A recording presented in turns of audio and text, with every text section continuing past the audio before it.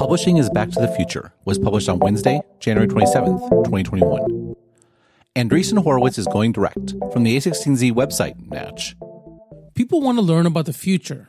If software really is eating the world, there needs to be a place that is dedicated to explaining and tracking it. So we are doing just that. We are building a new and separate media property about the future that makes sense of technology, innovation, and where things are going. And now, we're expanding and opening up our platform to do this on a much bigger scale. We want to be the go-to place for understanding and building the future for anyone who is building, making, or curious about tech. Journalists, needless to say, were not amused. This tweet from the Washington Post technology columnist Jeffrey A. Fowler was representative. This is not a good idea. To grow and improve its products, the tech industry needs to be open to more independent views, not more sycophancy. For the record, I doubt that journalists have much to worry about in terms of A16Z monopolizing the market. Andreessen Horowitz, under the guidance of former Wired editor Sonal Chokshi, has built out an entire podcast network that has excelled by doing pretty much the same thing promised with this initiative, explaining and tracking technology and how it might impact the future. Given the fact the podcast launched in 2014, a year after Stratechery, I for one can attest that the venture firm's efforts have not drowned out more independent views. Still, I get the concern. Andreessen Horowitz, at the end of the day, succeeds or fails on the basis of its investment returns. It is unreasonable to expect the company to cast a truly critical eye towards new technologies or companies, given how significant its conflicts of interest are. At the same time, this also explains why Fowler's tweet isn't quite right. The tech industry, from the smallest startup to the loudest venture capitalist to the largest behemoth, has no problem when it comes to the motivation necessary to grow and improve its products. Competition will quite quickly kill the startup, the returns, or the long-term competitive position of any entity that ignores market forces. Just look at journalism. Traditional journalism's insulation. There was a fascinating exchange between Nilay Patel, the editor-in-chief of The Verge, and Marques Brownlee, the brilliant YouTuber behind the MKBHD Tech Review channel, on the most recent episode of Patel's podcast, Decoder. This kind of gets into one thing that I personally was very happy to see on your channel. You made an entire video about your ethics policy and what you will and won't do with advertisers. But just to draw the stark contrast, I have almost nothing to do with the revenue of The Verge, right? Like, I'm a very traditional journalist in that mold. Like, I know who our sales team is, and sometimes they parade me out in front of executives to like seem fancy, but I don't know what our rates are. Like, I'm very insulated from sales. You're in it. Like, you're in, it's your inbox, it's your deals, you're setting the rates.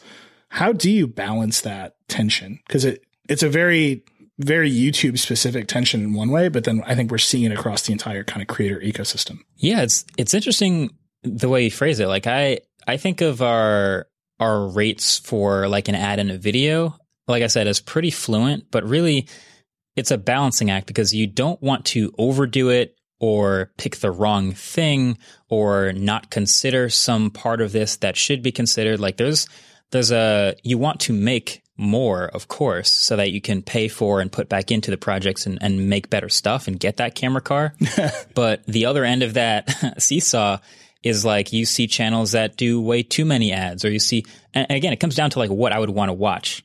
When I'm watching a YouTube video and there's 3 mid-rolls, that feels a lot worse than 0 or maybe 1 mid-roll. You don't pay for YouTube Red? Well, I do. But like I said, I have to consider that. Like, if I didn't have it, I would really dislike 3 mid-rolls. So despite me having YouTube Red, I never put 3 mid-rolls in a video. It's 0 or maybe 1 if there's a good spot. And so that applies to the ads that we build in and make ourselves too. Like, if it's a bad product, it's not worth doing it at all, even if we would have made a ton of money. If it's a bad integration or if it's a bad company to work with, there's all kinds of reasons why it could be the biggest check that's ever been in the inbox, but I have to say no because it just doesn't fit. So that fit is often more important than the math of the per minute or per project basis. I agree with Brownlee that the way the question was phrased is interesting. From a certain perspective, there is an insinuation of small-scale corruption, or at the very least, the markers of something less important than journalism. After all, journalists don't know how their businesses work, and they are proud of it. To be fair, I really don't think that Patel meant anything quite so damning. He was simply stating what any traditional journalist thinks. No less an authority than Joseph Pulitzer wrote in The School of Journalism about his vision for Columbia Journalism School. Not to teach typesetting, not to explain the methods of business management, not to reproduce with trivial variations the course of a commercial college. This is not university work. It needs no endowment. It is the idea of work for the community, not commerce, not for oneself, but primarily for the public that needs to be taught.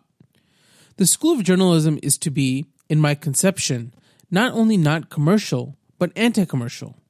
It is to exalt principle, knowledge, culture, at the expense of business if need be.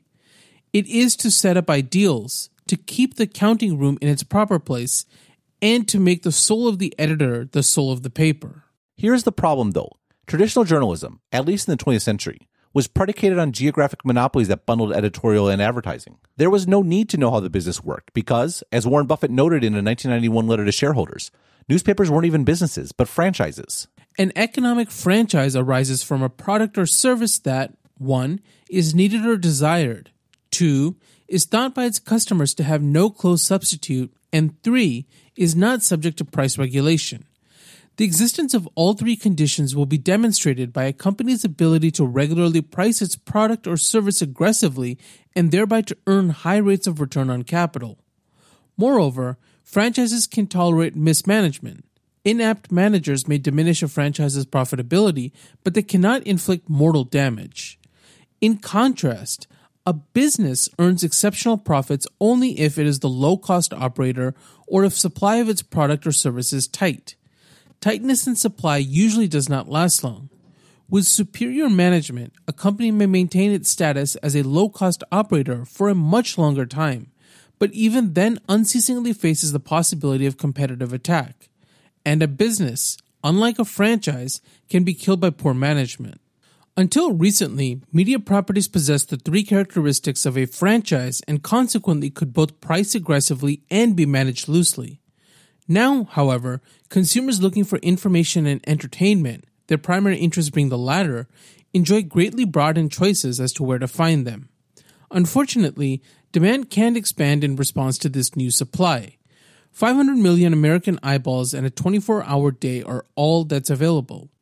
The result is that the competition has intensified, markets have fragmented, and the media industry has lost some, though far from all, of its franchise strength. Note again the date, 1991. That was when Buffett perceived that media properties were losing their status as franchises and becoming merely businesses, which is to say that the rationale for journalists not caring about how the money was made started to disappear before the World Wide Web even existed. The web dramatically accelerated the trends of increased supply, infinite supply in fact, while sites like Craigslist destroyed the classifieds business that was newspapers' biggest moneymaker. Even mentioning Craigslist, though, anthropomorphizes what was a secular outcome of the internet. The fact you could make a site for anything accessible by anyone, and searchable to boot, meant that of course newspapers were going to lose the classifieds business, and the display advertising business after that. They only had it because newspapers had been a franchise, and now they were a business, and a struggling one at that. Someone like Brownlee, on the other hand, has been focused on building a business from video one. Sure, he is the star of his videos, but he's also the CEO of his company. Of course he makes business deals, because it is business deals that make the content production possible. This isn't a YouTube-specific tension. It's the marker of any modern media business. Australia's Media Bargaining Code. The problem with not understanding that not knowing or caring about how the business worked was a luxury afforded by media's franchise status is that it lays the groundwork for other, more pernicious untruths. Look no further than Australia and its proposed Media Bargaining Code. Here's what Fowler's Washington Post had to say about it. Google on Friday warned Australian lawmakers it would stop offering its search engine in the country if they went ahead with a proposed law that would force the internet giant to pay news organizations for showing their stories in its search results. The threat is the latest and most intense in a long-running battle that has pitted Australian lawmakers and news organizations against US-based tech giants Google and Facebook. For years, news organizations in Australia have argued they should be paid when internet companies aggregate news stories on their websites. Google and Facebook say their sites help people find news, and the resulting traffic to news websites is valuable on its own. The rise of Google and Facebook has massively disrupted the news business all over the world. The steady advertising revenue newspapers relied on for decades has almost entirely gone online, and news organizations have struggled for years to adjust to the news reality, with many going out of business or severely downsizing. The proposed law is written to apply to all digital platforms, but Facebook and Google are specifically mentioned in the text and have been at the center of the debate. This is what happens when you don't understand how your own business works. You create a myth wherein Google and Facebook decimated the news business, when in reality they came along years after the business, already not a franchise, had been decimated by the internet. That Google and Facebook became hugely profitable by virtue of helping users make sense of infinite content. Aggregators focus on discovery, not distribution, meant that their responsibility for the state of news, to the extent it exists, is exactly what they say it is, directing huge amounts of traffic to publisher websites. The Australian Competition and Consumer Commission's Digital Platforms Inquiry, which undergirds the proposed media bargaining code, does, to its credit, have a somewhat more realistic view of what happened to publishers. For many news media businesses, the expanded reach and the reduced production costs offered by digital platforms have come at a significant price. For traditional print, now print online, media businesses in particular, the rise of the digital platforms has marked a continuation of the fall in advertising revenue that began with the loss of classified advertising revenue in the early days of the internet. Without this advertising revenue, many print online news media businesses have struggled to survive and have reduced their provision of news and journalism. New digital-only publications have not replaced what has been lost, and many news media businesses are still searching for a viable business model for the provision of journalism online. This at least gets the timeline right. The problem is that phrase, quote, marked a continuation of the fall, end quote, is treated as caused a continuation of the fall in the rest of the report and the bill that followed. The explanatory memorandum for the bill states, the ACCC found in its digital platform inquiry, July 2019, that there is a bargaining power imbalance between digital platforms and news media businesses, so that news media businesses are not able to negotiate for a share of the revenue generated by the digital platforms and to which the news content created by the news media businesses contributes. Government intervention is necessary because of the public benefit it provided by the production and dissemination of news, and the importance of a strong independent media in a well-functioning democracy. This idea that news media businesses contribute to Google and Facebook's revenues and have a claim to it is rooted in the same mindset that undergird the separation of editorial and business. Faith that money for news is a fact, and thus of no concern to journalism, at least until it disappeared. Then the industry looked around, saw who was making money, and in effect declared that money to be theirs. The memorandum continues. This bill establishes a mandatory code of conduct to help support the sustainability of the Australian news media sector by addressing bargaining power imbalances between digital platforms and Australian news businesses. The memorandum uses this hypothetical to explain what a bargaining power imbalance is. The Daily Chronicle, DC, is a registered news business that receives a benefit from referrals to its website from Digiplat, a design digital platform service that holds a significant bargaining power imbalance in its commercial relationships with Australian news businesses, including DC. When assessing both parties' final offers, the panel considers how the benefit that DC receives from Digiplat is affected by this bargaining power imbalance derived from Digiplat's status as an unavoidable trading partner for Australian news businesses. To do this, the arbitrator considers arguments in the final offers about the size of the benefit that would likely be provided by Digiplat to DC when compared to a hypothetical scenario where there is an absence of any bargaining power imbalance. The hypothetical scenario the panel decides is appropriate in this circumstance is one in which audiences may reach DC through other means, such as users directly visiting DC's website or accessing it through other news aggregators, and where DC and other Australian news businesses are not reliant on Digiplat to reach those audiences. This is also what happens when you base a law on a myth. You create hypotheticals that, if taken seriously, would not change anything about the current situation. The fact of the matter is that every person in Australia, indeed nearly every person in the world, quote, may reach DC through other means, such as users directly visiting DC's website or accessing it through other news aggregators, end quote. Google and Facebook don't decide what websites users visit. Users do. That they choose not to, quote, directly visit DC's website or access it through other news aggregators, end quote, is the result of publishers losing in the market with more choice and less lock-in than any other in history, which again is the real problem. Businesses built on being the only choice don't do well when choice suddenly appears. To that end, when the Australian government references bargaining power imbalances, what they mean is that publishers need Google and Facebook much more than Google and Facebook need the publishers. Publishers could, if they wanted to, delist themselves from Google's index. If their content were as valuable as they claim, there is absolutely nothing stopping readers from seeking them out. It's the fact they won't that is the real problem, which is why the bill also prevents Google and Facebook from simply declining to list sites that are demanding payment. The New York Times brilliance. I am being pretty hard on publishers here, but the truth is that news is a very tough business on the internet. The reason why readers don't miss any one news source should it disappear is that news, the moment it is reported, immediately loses all economic value as it is reproduced and distributed for free, instantly. This was always true, of course. Journalists just didn't realize that people were paying for paper, newsprint, and delivery trucks, not their reporting, and that advertisers were paying for the people. Not that they cared about how the money was made, per tradition. The publication that has figured this out better than anyone is the New York Times. That is why the newspaper, to its immense credit, has been clear about the importance of aligning its editorial approach with its business goals. From 2017's 2020 report. We are, in the simplest terms, a subscription-first business. Our focus on subscribers sets us apart in crucial ways from many other media organizations. We are not trying to maximize clicks and sell low-margin advertising against them. We are not trying to win a page views arms race. We believe that the more sound business strategy for the Times is to provide journalism so strong that several million people around the world are willing to pay for it. Of course, the strategy is also deeply in tune with our longtime values. Our incentives point us towards journalistic excellence. Our journalism must change to match and anticipate the habits, needs, and desires of our readers, present and future. We need a report that even more people consider an indispensable destination, worthy of their time every day and of their subscription dollars. The way in which the New York Times has covered the Australian Media Bargaining Code is a great example of how this approach has paid off. This article, published around the same time as the aforelinked Washington Post one, is far better reported. Unlike most of American media, which has framed this dispute as being about paying for news, the New York Times acknowledges that Google and Facebook pay for news elsewhere, and are instead objecting to the specific ways the Australian code is implemented. It is the description of those objections, though, that reveal the downside. Note this section about algorithms, which, I would note, were not even mentioned by the Washington Post. One potentially groundbreaking element of the proposed legislation involves the secret sauce of Facebook, Google, and subsidiaries like YouTube, the algorithms that determine what people see when they search or scroll through the platforms.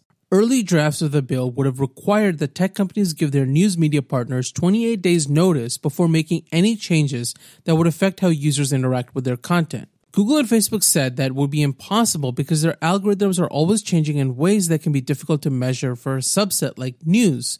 So in the latest draft, lawmakers limited the scope. If the bill passes in one form or another, which seems likely, the digital platforms will have to give the media 14 days notice of deliberate algorithm changes that significantly affect their businesses. Even that, some critics argue, is not enough for big tech. Quote, I think Google and Facebook are seriously worried that other countries will join in Australia's effort, end quote, said Johan Lidberg, a professor of media at Monash University in Melbourne. Quote, this could eventually cause substantial revenue losses globally and serious loss of control exemplified by the algorithm issue, end quote. But, he added, using threats to bully lawmakers will not do them any good. Quote, Google's overreaction perfectly illustrates why the code is needed, he said, and beyond that, the dire need for all governments across the globe to join in efforts in reining in and limiting the power of these companies that is completely out of hand, end quote. That is how the article ends, and the point of view, delivered through a quote, of course, could not be clearer. Google and Facebook are a menace and need to be reined in, and their objections are proof of their guilt. Never mind the fact that there are millions of sites spending untold amounts of money trying to game the company's algorithms, and that revealing changes in advance would be unworkable, unfair, and fraught with unintended consequences. The article is matching and anticipating the habits, needs, and desires of the New York Times readers, who, as I noted in Never-Ending Niches, assume that everything tech does is bad. NYT and A16Z. At the same time, as I wrote in that article, I don't begrudge the New York Times their approach. In fact, I quite admire it. Quote, I wrote in a piece called In Defense of the New York Times after the company wrote an expose about Amazon's working conditions. The fact of the matter is that the New York Times almost certainly got various details of the Amazon story wrong. The mistake most critics made, though, was in assuming that any publication ever got everything completely correct. Bacca's insistence that good journalism starts a debate may seem like a cop-out, but it's actually a far healthier approach than the old assumption that any one publication or writer or editor was ever in a position to know all the news that's fit to print. I'd go further. I think we as a society are in a far stronger place when it comes to knowing the truth than we have ever been previously, and that is thanks to the internet. The New York Times doesn't have the truth, but then again, neither do I, and neither does Amazon. Amazon, though, along with the other platforms that, as described by aggregation theory, are increasingly coming to dominate the consumer experience, are increasingly powerful, even more powerful than governments. It is a great relief that the same internet that makes said companies so powerful is architected such that challenges to that power can never be fully repressed. And I, for one, hope that the New York Times realizes its goal of actually making sustainable revenue in the process of doing said challenging. Indeed, they have, and I see the ongoing criticism of tech as a feature, not a bug." End quote. To put it another way, what the New York Times has become is not so different from what Andreessen Horowitz is proposing to build. Margit Wenmacher said in that introductory post that, "Our lens is rational optimism about technology in the future. As a longtime subscriber of the New York Times, I think it is fair to call their lens rational skepticism about technology and its effects. What is notable about both is that their lenses are perfectly aligned with their business models. And, I would note, both claim to be motivated to change the world. Again, this is a good thing. While I am open to the argument that governments ought to tax aggregators and fund news, this is what Australia's code is in practice, and I would be much less harsh about it if it admitted as such. I think that a news organization like the New York Times thriving on its own is much better. After all, it is not as if the alternative to business incentives is unimpeachable objectivity. Go back to Pulitzer. The man was an unabashed political activist. The entire reason he sold the St. Louis Post-Dispatch was because his managing editor shot the law partner of the candidate Pulitzer was opposing dead. The law partner had entered the newsroom armed after the managing editor had called him a coward. Pulitzer took over the New York World, and his energetic campaigning was credited with Grover Cleveland being elected president. This is the way newspapers operated when readers paid the bills. And while an advertising business model encouraged a veneer of objectivity, those days are long gone. Publishing is back to the future, even if awareness of that reality is not evenly distributed.